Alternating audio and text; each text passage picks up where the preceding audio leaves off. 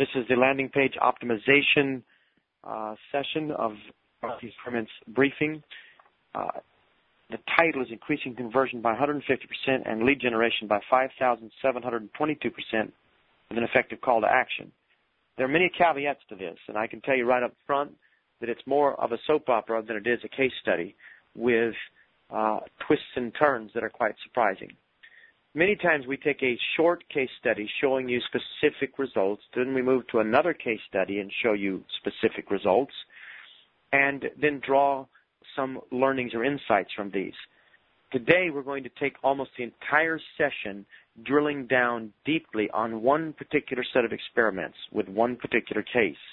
But that is because we think there are implications on this experiment or from this experiment that will have significant impact overall in how some of us think regarding email capture, regarding step-level conversion, and regarding the way we conduct the test itself. So we've got to begin by asking some questions. At first, we're going to be looking at a subscription site, but I want you to bear in mind that even if your product is not a subscription product, the implications of this test for other aspects connected to retail are very fascinating. I want to suggest to you that many of us are failing to truly realize that even as retailers, there is a lead generation kind of opportunity inherent in the nature of online retailing and e-commerce. So often I'll look at a site that's doing 5,000 transactions or 1,000 transactions in a day or even 500 and not realize that there's another opportunity besides the revenue generated from the sale of a given product, that the transactions themselves represent an opportunity. And that along with the transaction opportunity, there's an opportunity inherent with the actual visitors to the site. But we have hurt ourselves because we think in categories, we think in silos. We think I'm in e-commerce and somebody else thinks, well, I'm in lead generation, and somebody else thinks I'm in services. But if you'll stop and think about the last 10 years, you'll find that many of the big providers have learned to combine services and software, for instance, to get a maximum revenue picture. And we're beginning to do away with some of these hard walls that define our categories. And I want to challenge you that if you're a retailer, you need to ask yourself if your real business is selling a particular widget or if in actuality you're building a community of customers and you haven't realized that, or you're in actuality you are a transaction driver and the only one making money on your transactions is your merchant account. That's a mistake. Adequacy is the enemy of excellence. You've heard me say it many times. I didn't think of it. I think it was Drucker that said it first, but I've never forgotten it. It's a valid claim. So here's the questions we began to ask that led to the case study. Which changes will produce the best conversion results when optimizing a call to action? Can distinct approaches be combined to increase both sales and leads? Now, in the next sentence, I'm going to use one key word that I want to go back to, and I want you to think about as we kind of unfold this case. Previous test results have shown that one change is typically a trade-off. Trade-off is the key word I'd like you to think about. John is working the slides for me as I'm speaking. John, I don't mind you taking us out of presentation mode on the left side in the PowerPoint, and I want you to take the word trade-off, and I want you to hit it with a red font or some highlighted in some way. We've found that you can typically test one part of a process and get a conversion gain, but on the other hand, experience a trade-off so that the gain benefits you on this hand and it more or less takes away the other hand. It has a negative impact on direct conversion but increases overall conversion, for instance, if it's used in conjunction with, say, a basket recovery effort. Now, let me try to make that clear for those of you that are trying to follow me. Let's suppose you're a lead generation site, or you have a service and you try to create leads for your service. This applies to retail in a different way, but just think about lead generation. If the Marketing Experiments team were to improve conversion, get more people into the funnel, even more people to complete the process, what you're liable to determine is that the quality of the leads go down. So how do you balance the trade-off? How do you increase conversion without decreasing the quality of your leads? And we have found a way to do that. We've created a filter system for it. But the same dilemma applies in many other areas. And I'm going to show you how it applied, these trade-offs applied in a subscription site. And then I want you to consider how they might apply even in an e-commerce situation. So in this particular briefing, we're going to look at a case study in which changes to a call to action increase direct step-level conversion by 150% and lead generation by 5,722%. Now, lest that sounds glorious, step-level conversion is essentially the conversion from one step to the next in a series of steps necessary to actually acquire the credit card number or to close the transaction. This is not conversion over the entire process. One of the things that I don't want to ever do at Marketing Experiments is roll out numbers that are deliberately designed to make a test look more successful than it was. But as we understand it, and based on all of our data, and this has been validated, there was a 150% increase from one step to the next, and there was a massive increase in lead generation. But there was also a negative, and we need to understand that. So let's move to the next slide, and let's get down to the specifics. We conducted this test for a reference book publisher with whom we have had a long-term successful partnership. The company has a genuine value proposition. Its research articles are written by trusted experts. It offers a free trial. And in our first set of tests, we saw a conversion increase of 100% plus for our partner. I think it was 115% once we normalized it. I would say that of the two tests that were conducted, if I understand this paragraph proper, I'm looking at it in my own notes and that you're looking at, really only the first test resulted in an across-the-board transactional increase of significance for this partner. The second test worked good in its limited environment but did not roll out across the entire operation. So here we were wanting to actually get yet another result for them. And so we implemented the test I'm going to show you now. The previous test results had shown that adding email capture in general has a negative impact on direct conversion. Now, fortunately, here at Marketing Experiments, we have, because of our relationship with Marketing Sherpa, who, as you know, is a sister company, and then because of the sciences in MEC Labs, we have the world's largest library of case studies and experiments. I think that's an accurate statement, certainly the largest library I know of and that I've heard of. And we can use that to kind of predict how something may or may not turn out. And what we've seen is that generally adding an email capture at the wrong point in the process can have a negative impact on the immediate conversion of the sale. However, it can still increase overall conversion because when you take that email address you captured and use it effectively, you can often remarket to those people, and the net is at the end of the month you've made more money because you approached it this way. You've also built a much stronger list, which has its own intrinsic value. We use that as the premise for this test design. Capture leads for a basket recovery campaign and use that to try and increase conversion through to the free trial offer. As I begin to explain this test to you, I'm joined by Gabby Diaz. Anna Diaz, I think, is her formal name. We all call her Gabby. She's a senior analyst here in our firm, and she's oversaw this test, and she's very capable. We also are joined by a number of my team members. I think Jimmy Ellis, who you've all heard in previous calls, and others, Aaron Rosenthal from the Sciences Group. But I want to point out that Bob Kemper, who oversees the metrics and sciences and testing methodology, and many of you have heard him in our certification classes. Bob's going to be joining us, and he may talk about the numbers as we proceed as well. So the setup for the test was pretty simple. You add an email capture field to the current call to action, and you give visitors a reason to enter their email address, and you follow up with a friendly, customer service-oriented email for the visitors that actually don't complete the process. Now, you understand you can do this in retail. I did this in retail in an e-commerce site, and we captured immediately 4,000 abandoned orders. Now, I knew it cost them $22 to get someone in the cart. So do the math. When we went back and rescued 4,000 lost orders, that was 4,000 times 22 in captured revenue. And remind you, that was just in the beginning. It continued and it continues to this day.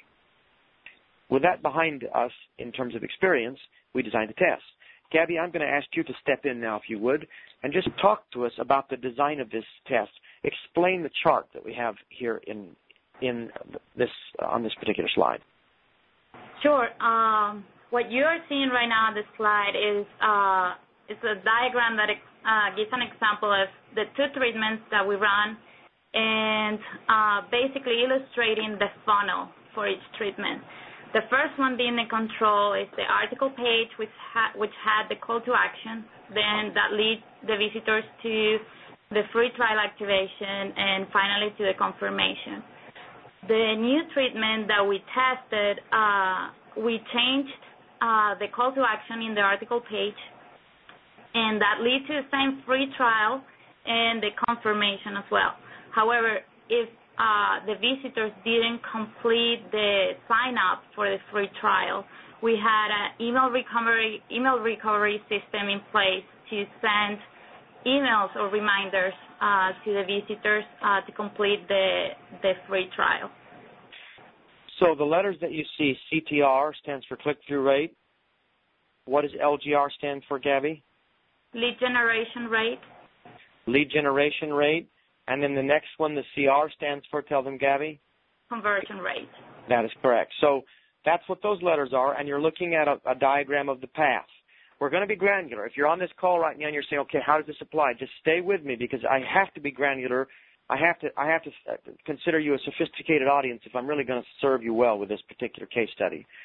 So with that particular design in place, we had essentially a primary research question, and that is which article page will produce higher lead generation and free trial conversion rates. We wanted to see both. But before we answered the main question, we always have secondary research questions, and our secondary research question was this: will adding email capture on the teaser article page decrease its click-through rate? So most of you are familiar with the teaser page. That's where you get to see a part of the article, but you have to sign up to get the rest. And let's look at one of those pages. And if you see, go ahead, John, move us forward. Look at the actual diagram. Do you see the green button? All you're looking at is the page with a blow-up on the left so that you can see it a little bit clearer. It's an article about dogs. You're seeing the beginning of the article. It tells you that you've read 75 of 10,775 words, which is pretty smart, by the way, don't you think? It tells you how much more there is to come.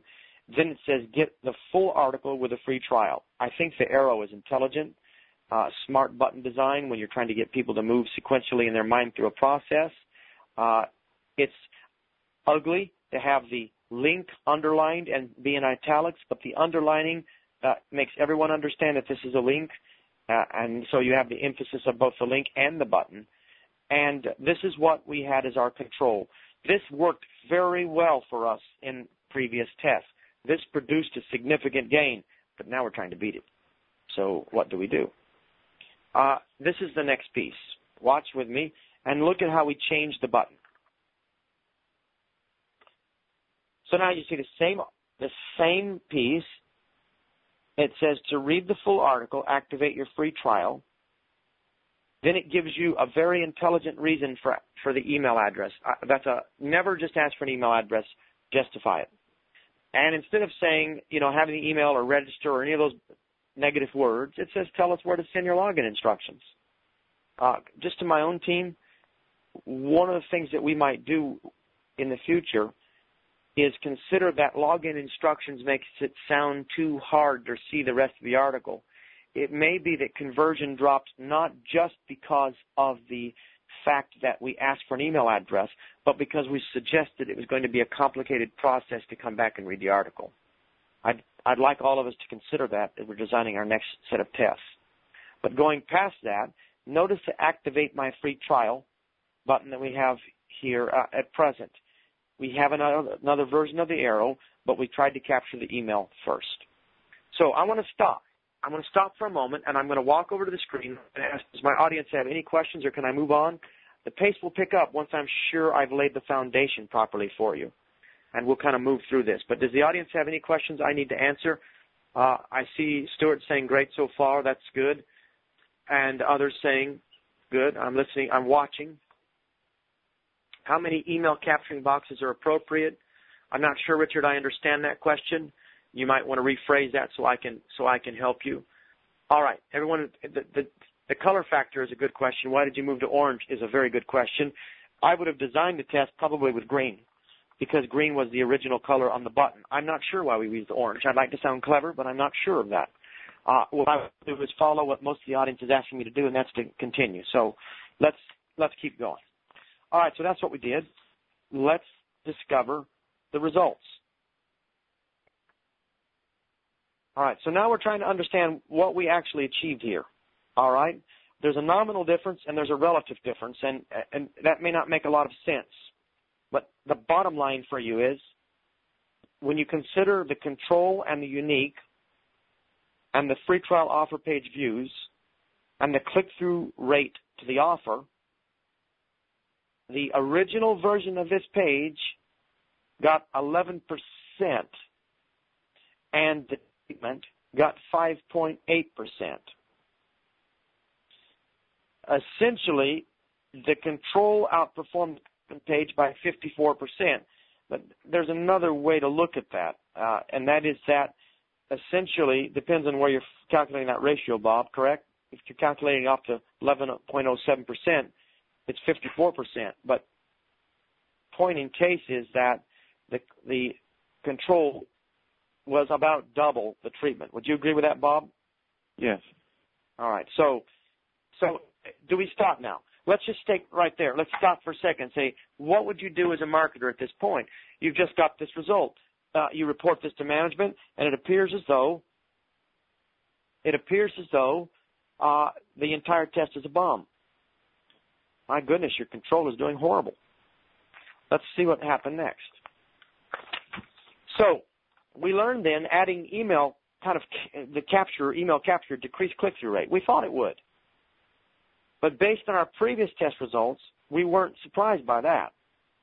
So it led us to the first half of the primary research question. That's which article path, the control of the treatment, that's A or B, would produce higher lead generation results. So we know we're getting we're getting less click-through, but what's the relative impact on leads? So even though the control article page did not have an email capture field on it, if visitors clicked through to the next page, the offer page, they were asked for their email address, name, and credit card information.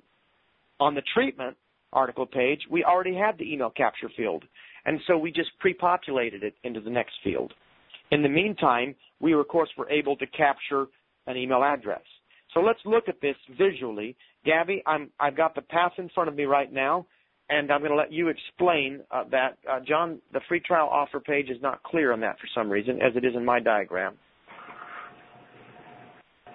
I see an issue with the slide itself. So just find out what that is. But, Gabby, go ahead. He's changing again. Keep going. We're just making sure you don't have.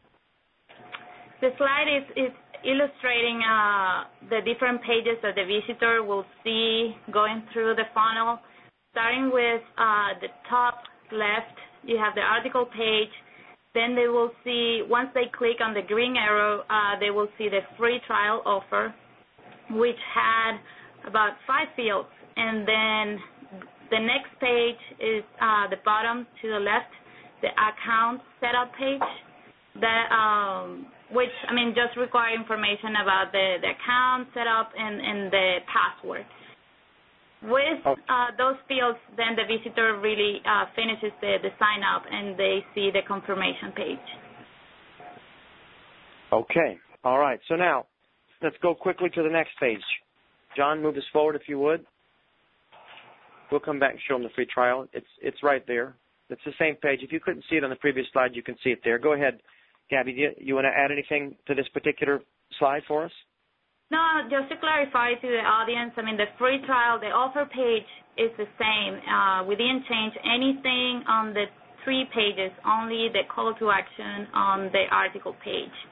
So the only difference that you will see is that the article page here has a call to action with an email capture, and when the visitor landed in the offer page, the email field was pre-populated with the email, of course. So the bottom line is we captured the email address before we took them to the next page. All right? And with that in mind, look at the results. We got 5,722% more leads for obvious reasons. With the control, because there was email capture, we got 373 emails. With the treatment, we got 43,352 emails. Bottom line is, that's a lot more people to market to, particularly if you're going to upsell, cross-sell, or recover. And you should be upselling, cross-selling, and recovering in all of your processes, virtually. Now, adding email capture to the article page significantly increased lead generation, even though our first findings showed it increased friction and anxiety and decreased click-through to the offer page. So now we had our leads, and we had many of them, which leads to the next research question. Will a recovery email campaign using those leads increase the free trial conversion rate? I want to just stop right there, and I'm going to ask my audience a very important question. And that is, all right, so now we have 43,000 more leads to talk to than we had with the control path. Which path, control or treatment, do you think produced the overall highest free trial conversion rate? So I want you to tell me what you think. Treatment. I'm watching them come in. Susan Stewart, Susan, Damon, David. Treatment. Julia says treatment. Jan says treatment. I'm watching. Keep going. I'm counting. I want to see your vote. I see control from Brian. The treatments definitely have it. So far I've had one person say control, treatment.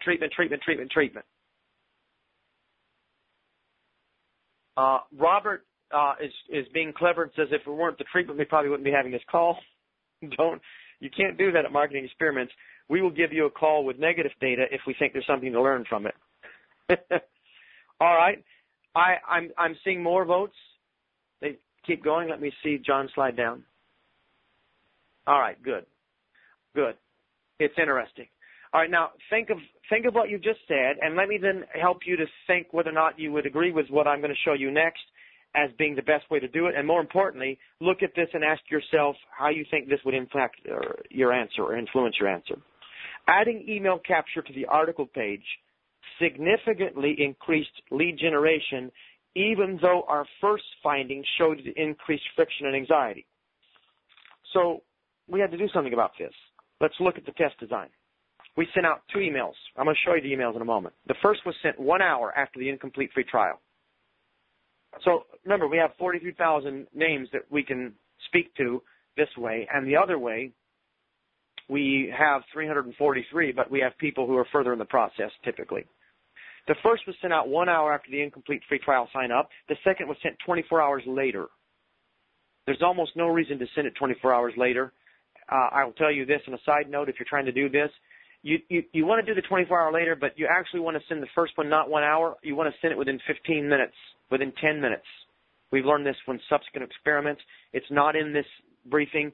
It probably won't be in the printed version that we release in a short while here, but I think you should know it if you've logged in here. It's more effective if you send it very, very close. And by the way, what we're showing you right here is something that we originally pioneered several years ago. Now there's many companies doing it. Not a lot, but many. If you're not trying to recover your lost carts this way, you're leaving lots of money. Doesn't matter whether it's lead gen form or whether it's an e-commerce cart. Now, with that in mind, bear this thought too. We just tried this same test with someone else, and we got a 56% increase. That's huge for a company.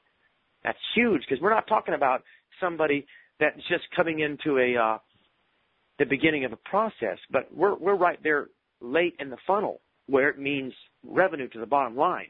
It means revenue off the same marketing effort, off the same marketing budget. All right, so let's see what happened. Here's the email. Dear customer, you recently tried to activate a free trial of blank, blank, blank. I want you to notice the tone of the email. This is truncated, but get the sense of this email. It's very, very customer service oriented. It's short paragraphs. It looks like plain text, even if it's HTML, so that you can trace more metrics. It has a helpful tone. There's no hype. There's no persuasion. There's no, look, and if you respond in the next 15 minutes, you'll also receive. All of that is gone. And so if you try this yourself, make it an email that serves the customer, makes the tone customer service, and absolutely destroy any kind of sales tone. For one thing, it'll keep you from being thought of as simply spamming them after they didn't complete the process. And for another, it's just better for the customer, which is how we all need to think. And keeping that in mind, look at the next email. This is the one that came 24 hours later. If you compare this, it says, did you have a problem with our system? Let's go back to the earlier email. Is there anything we can do to help? And you notice it says your email address you entered was blank. You tried to activate your trial on blank. It's very, very specific, so you can tell that they're not just blanketing an email to you, but this is about you. This is customer service.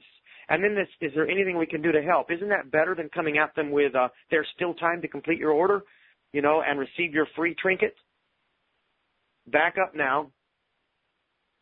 I'm sorry, I'm going to go back to the other one. In this one, we have to change it, but only slightly. It says, did you have a problem with our system? There are two ways you can get immediate help with your free trial activation, and we show them how to do it, and this time we offer them a phone number. We didn't in the first email because it cost to use that phone line. We waited to the second one to use the free phone line to get them into the process. That, of course, needs to be tested. Now, we use the PS just like a direct mailer for a high-impact statement. Look at this. If you do not respond to this email, we will remove your information from the incomplete form, and you may miss out on this opportunity. That implies you're not going to get spam, so please don't complain about this email. It also tells you time is running out, and it does it in a polite way. And whereas in the first email, the one prior to this, we're just trying to be helpful and get them back, in this one, we're adding an urgency factor because we know that makes a big difference. And you need to experiment. If you do this, don't try this once or twice. The tone of the email needs to be tested. And if many of you have been in our incentive clinics or have taken our certification courses on this, it's in the second email that you add a strong incentive. Sometimes the first, but clearly have a strong incentive ready. That's what I would do to improve this process right now if I were doing it over. So, you all voted on this. The treatment recovery emails had almost no impact on the free trial conversion rate. For some reason, the data shows only 4 free trials were completed using the email campaign. Now, that is atypical. And let's just stop for a second. This is why you must test. This is why marketing is testing. Marketing is a relationship. It's a conversation. And just like in a one-on-one conversation with my wife, I often have to test my understanding, and I will often say things to her, and I don't intend it to be humorous, but it probably is. I'll have to say things like, and I was taught this. I have to say things to her like, sweetheart, are you saying this to me? And I'll repeat back to her what I think she said to make sure that I'm communicating properly. It's the same principle that actually underscores the reason we test. We just don't know what's in the mind of this person until we actually run the test, and we've got to know this. And I would tell you that 9 out of 10 times when I run a test like this, I have a blowout success. Huge game. Here we were running this massive test, 4 free trials completed using the email campaign. Now, I'd like to rerun the test. We've done all the validity checks. It seems to be valid, but it doesn't make sense to me. I just don't understand why we didn't receive more of these activations. I don't understand it yet, but we shall. moral of this story thus far is, I don't care how likely it is, test it, test it, test it. But we're not done. As I mentioned in the beginning of this program, you're kind of in a marketing soap opera at this present moment, and it's one of the reasons that we want to remind all of our listeners to these briefings and those that are our subscribers. What we have learned most of all in marketing is that we don't know as much as we thought we knew, and that we better keep testing if we're really going to learn. And so what we did now is ask this second half of our primary research question: which article page produced a higher free trial conversion rate? Now you may not be clear on what I mean now. So what I'm really trying to figure out right now is, and Bob, tell me if I'm wrong in the way you and Peg have overseen this. Peg Davis is on the phone. She's one of the primary writers for the Journal. You may be reading her posts in the blog. And Peg, you're welcome to jump in at any time also. But the real question now is, okay, so we only got 4 more in the cart. But if you go back and look at everything, which path produced the most money? Is that where we're at this point, Bob? That's correct. So, and I refer to Bob on this because before we produce this data, in his role in our sciences group, he validates all the data sets. That's what he's been doing. Can I say something about that before I go on? I am appalled that often I see people throwing around the word research on the Internet. We do this research, we do that research, we're a research company. And when you get down to it, the methodology is flimsy. Be careful. Don't believe every survey that you read.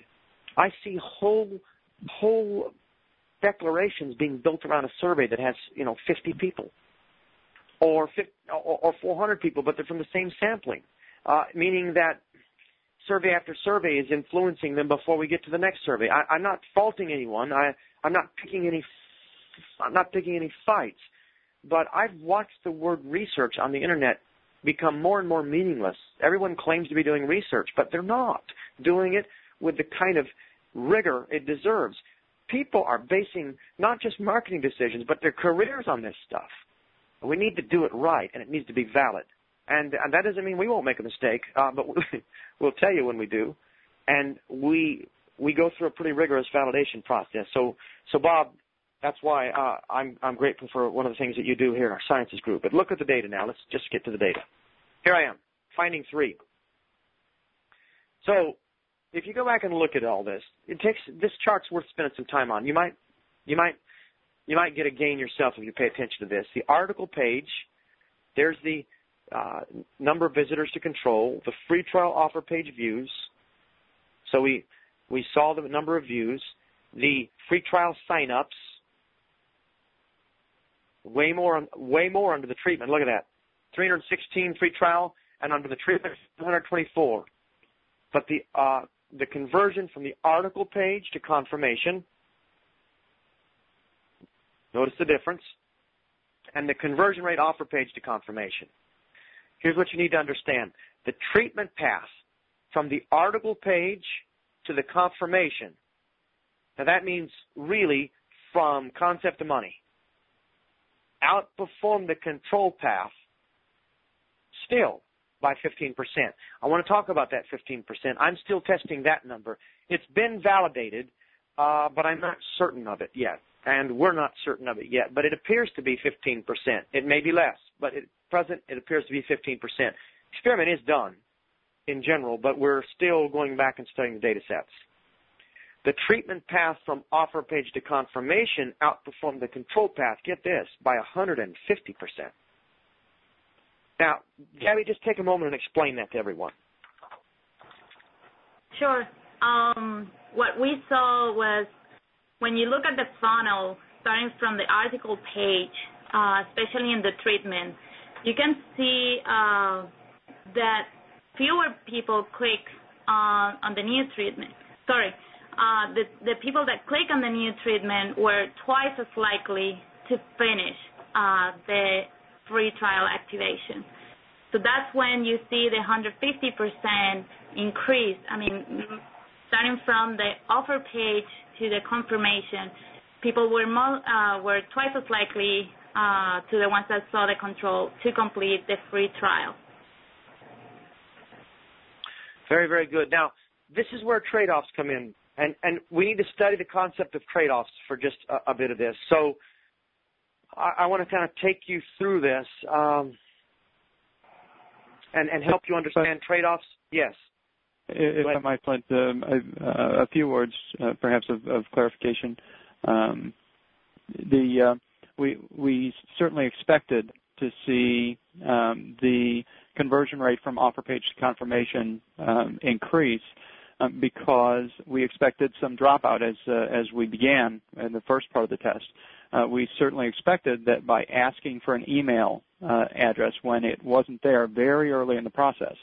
Remember, we started with the article page, then we went to the offer page, then we went to the sign-up page, and then we went to the confirmation page. So the article page, the control article page, did not have email capture, and so there was a given click-through rate.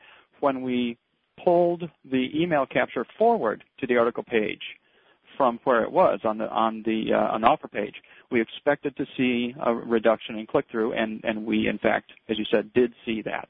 And that's relevant to that last column, the conversion rate offer page to confirmation. Those who have already provided their email addresses are more highly qualified, if you will. They've now given us the tremendous asset of the email address, and if they were willing to go through that step, then they are more highly qualified, and so the conversion rate once they've reached the offer page through the confirmation page, it would be expected to be higher, and it in fact is. I mean, the essence is that we in fact got the article page to confirmation page was the surprise, if you will. We got the leads. The whole experiment series was about lead generation, getting more leads.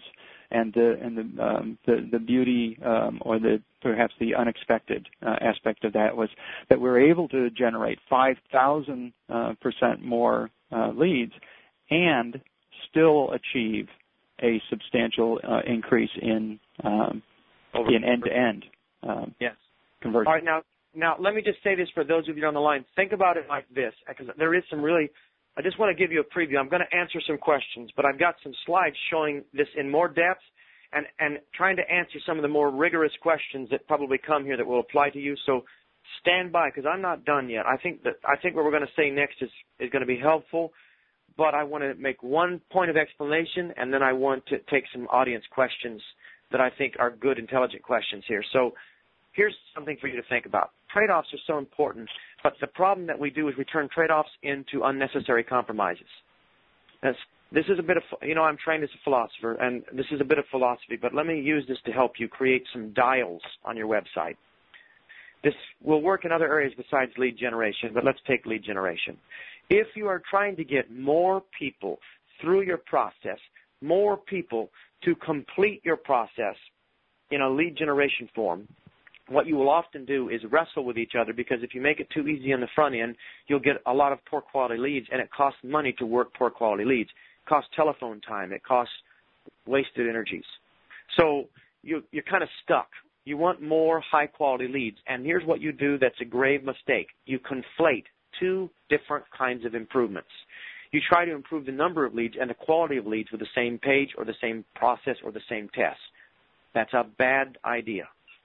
Here's how I've helped companies in the past in my research to solve the problem. Separate the two issues. On the one hand, you want the most leads you can get. On the other hand, you want the best quality of leads you can get. So here's what you do. You make two dials, and you dial them up and down. Let me show you what that looks like.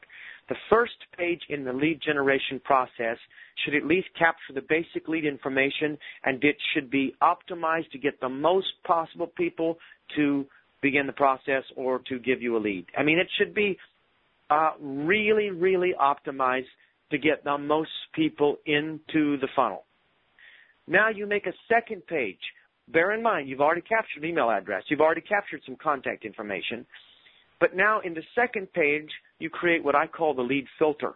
Now, the lead filter is a page that asks for more information, and what you do with that second page is dial up its difficulty by adding or subtracting fields and the complexity of fields. Using the friction factor, you can make it more difficult and thus improve the quality of the leads that comes through the filter.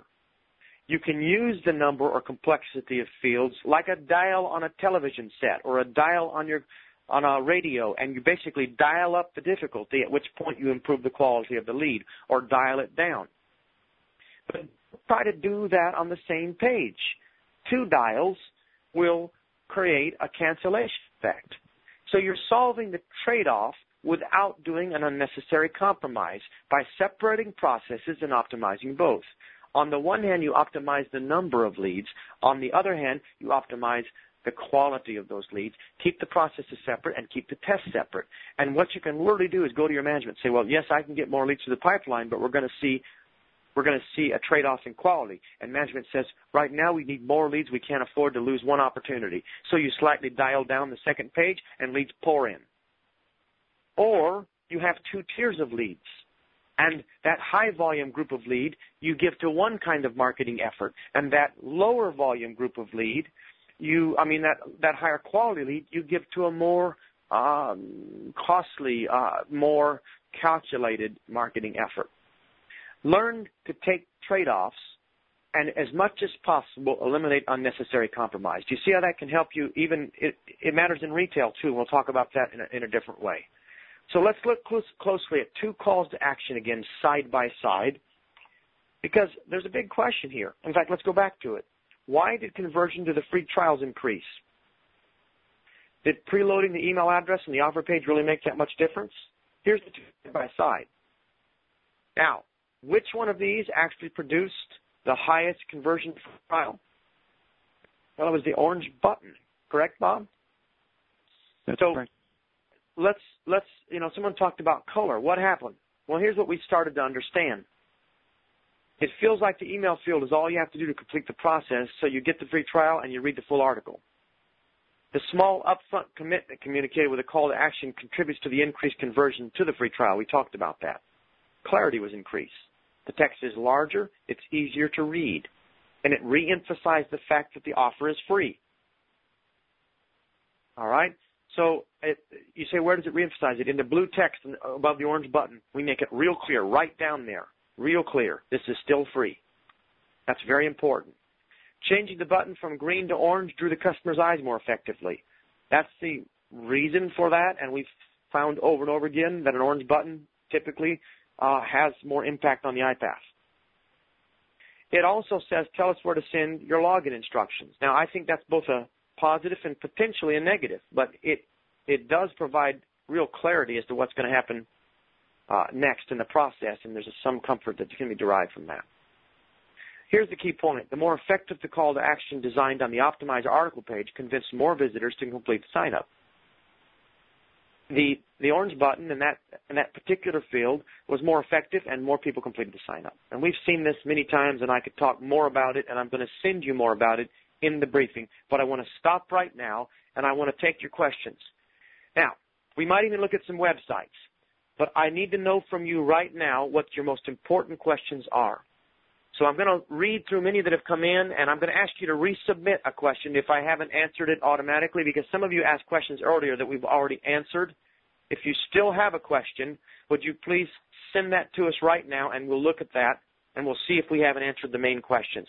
Now, your questions now do not have to be about this process. They can be about your own problem, and if it relates to the subject that we're talking about right now, we'll try to help you.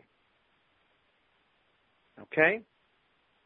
So, does the amount double of unique visitors have an effect on the results? Bob, some people saw, let's go back to that. It's a good question. Some people saw this part on the chart. In fact, I'm going to go forward to the master chart. Some people saw the fact that we had 853,000 and 427,000 here. Now, I know that I want to just explain to them why there's more on that particular one and how that didn't in particular impact the process. Go ahead, Bob. Okay. All of the data is aggregated, so you'll see the number of free trial signups, but the number of addresses captured is normalized for the amount of traffic. The period of the test was 10 days, and so the rate of capture and the rate of the signups are what's used for forecasting. You'll notice that the differences are measured in the rates and not the raw numbers. So when we measure the benefit, we're measuring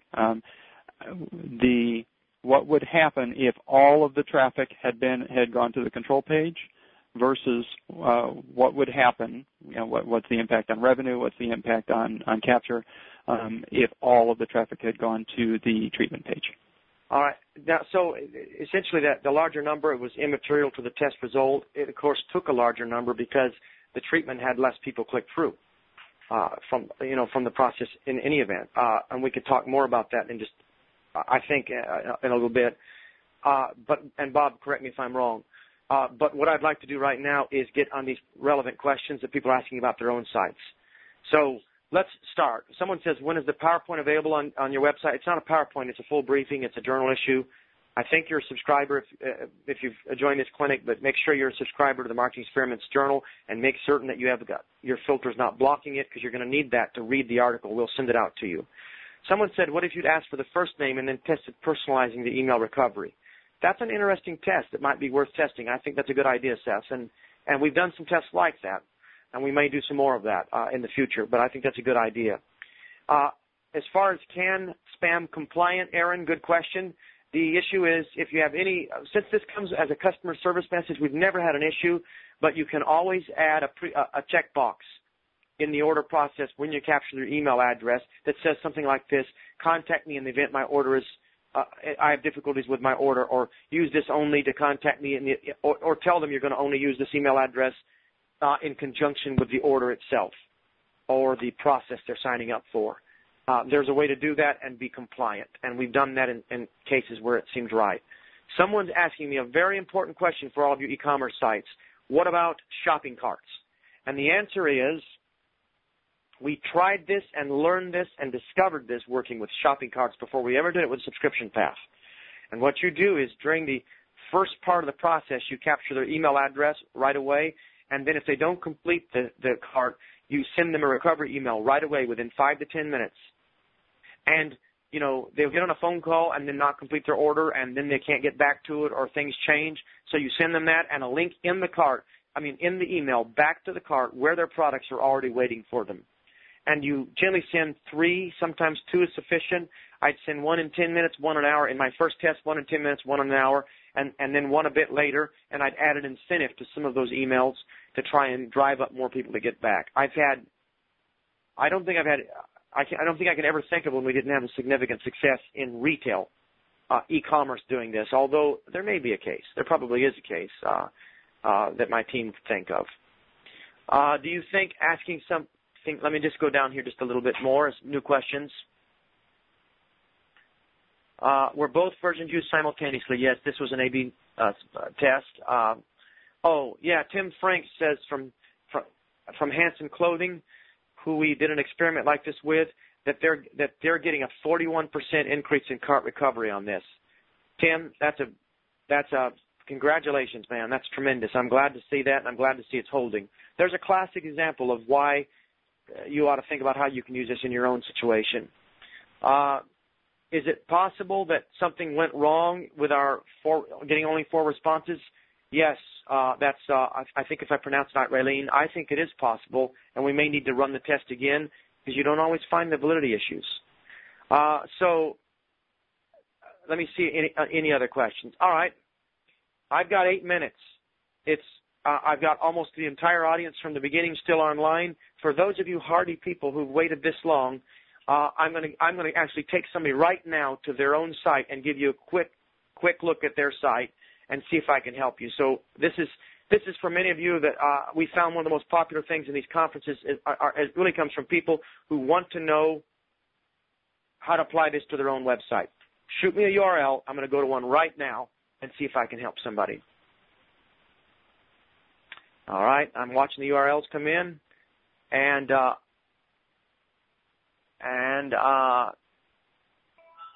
I'm going to pick one. All right. I'm looking, I'm seeing shoppingdelights.com, sylvan.com, ehealthinsurance.com, execunet.com. There's many of them coming in. I see the Seller's Lounge, Graphics Factory, Palmer Cash. Some of these I'm telling you, so you can go look at these sites. It can't hurt by telling you who's online. Extremely Gifted, Pocket PC Mag, Payscale.com. Payscale.com's done it 2 times. I'll give you guys a crack at it, all right? So let's look at this before we go.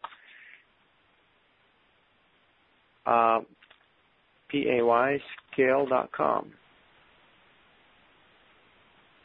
Just a second. Browser problem. All right. We're going there. Let's look at this site. Get accurate, real-time salary reports based on your job title, location, education, skills, and experience. All right.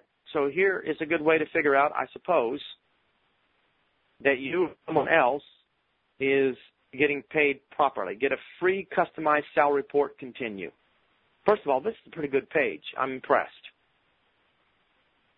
Are your meetings worth every penny? I'm not sure why you'd want to take me off of this particular thing, but I'm going to go as an employee, and I'm going to hit continue and see what happens. Let's look at their process.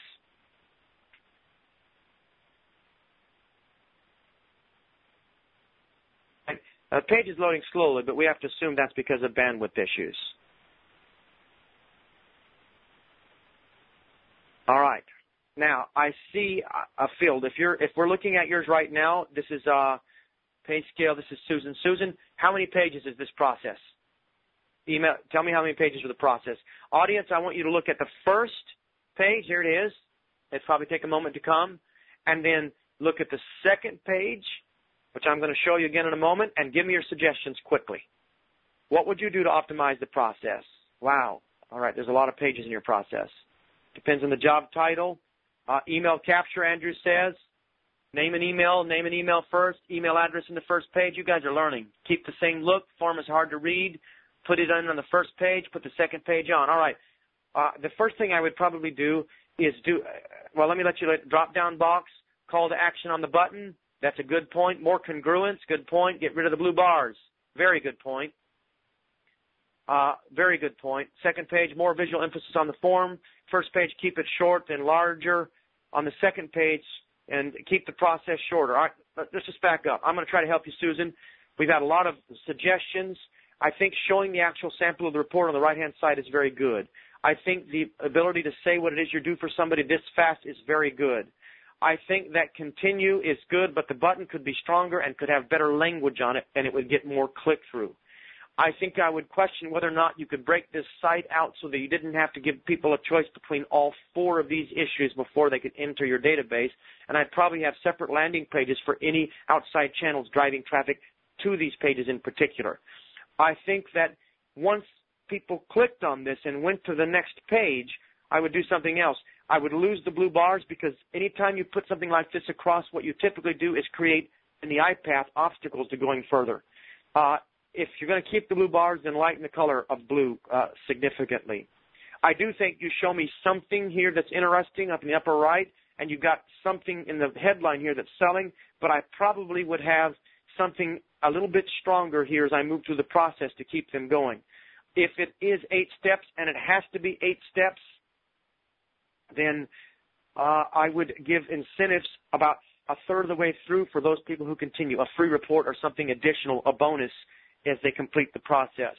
I think the audience correctly identified the fact that even if I went through the first page and the second page and I didn't complete the process, I still don't have an email or you still don't have my email to get me back in the process or remarket to me.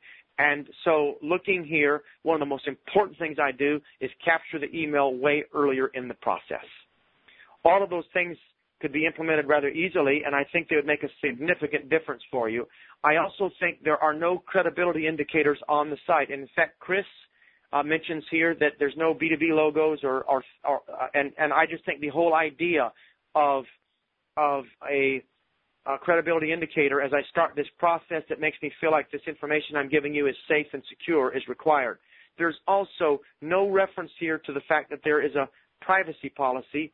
If there is, it's below any kind of fold. The little lock that you have down below the bottom blue line will not be seen. It looks like copyright information.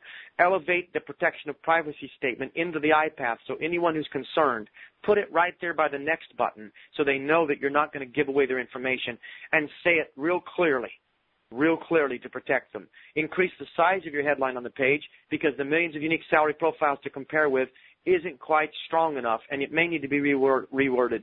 In either case, it's attractive, but it's too small. Aaron Rosenthal is on the line right now. Aaron, is there anything you'd add to this statement? I know you're muted. Go ahead. I think you hit most of it. The one thing I would ask is, if it's 8 pages long, the order process, can you consolidate some of that information where you're still asking the same questions but consolidate the number of pages? Because every time you make them click to go to a next page to capture some information, you're going to have attrition. Yes, absolutely. So I would certainly look at consolidating some of those pages, and absolutely, if possible, consolidating some of the forms. Absolutely. Just to the audience, we're out of time, but I'd like to hear. I always ask for your feedback. We always read it. We have a massive study that includes everything you've submitted in terms of suggestions, and we categorize and quantify them. And Bob Kemper gives me a major metric that says this is what people are teaching us who are attending our clinics. Today was granular, deep, a single case study. It was necessary to make the point. However, I'd love to hear if you found this helpful because it's a little bit different than what we've done before. Would you please give me your response to this? We'd be very grateful for that. In the meantime, we're out of time. And I was supposed to make a couple of announcements. I think one of those is that we won't be having a clinic during Thanksgiving week because, as we know, many of you will be on holiday, but we'll resume our regular schedule after that. If you don't know our regular schedule, we do a briefing like this on our experiments twice per month, and you're invited to be part of that. Also, we recently, if you've read the media, we recently acquired through MEC Labs, our holding company, Brian Carroll's group. You're probably familiar with Brian Carroll and InTouch at startwithalead.com. I'm really excited about the new research that we're going to be able to do together through that acquisition. It allows us to do all kinds of other tests that will help you, I think, as we try so hard to discover what works and to get the information to you. If you found these clinics helpful, my only request is that you please tell a friend. All we rely on is just you talking about us and telling people if you find it useful. Thank you for your trust, and we'll keep working. And I'm watching right now to listen to your or to read and think about your comments. Thank you again.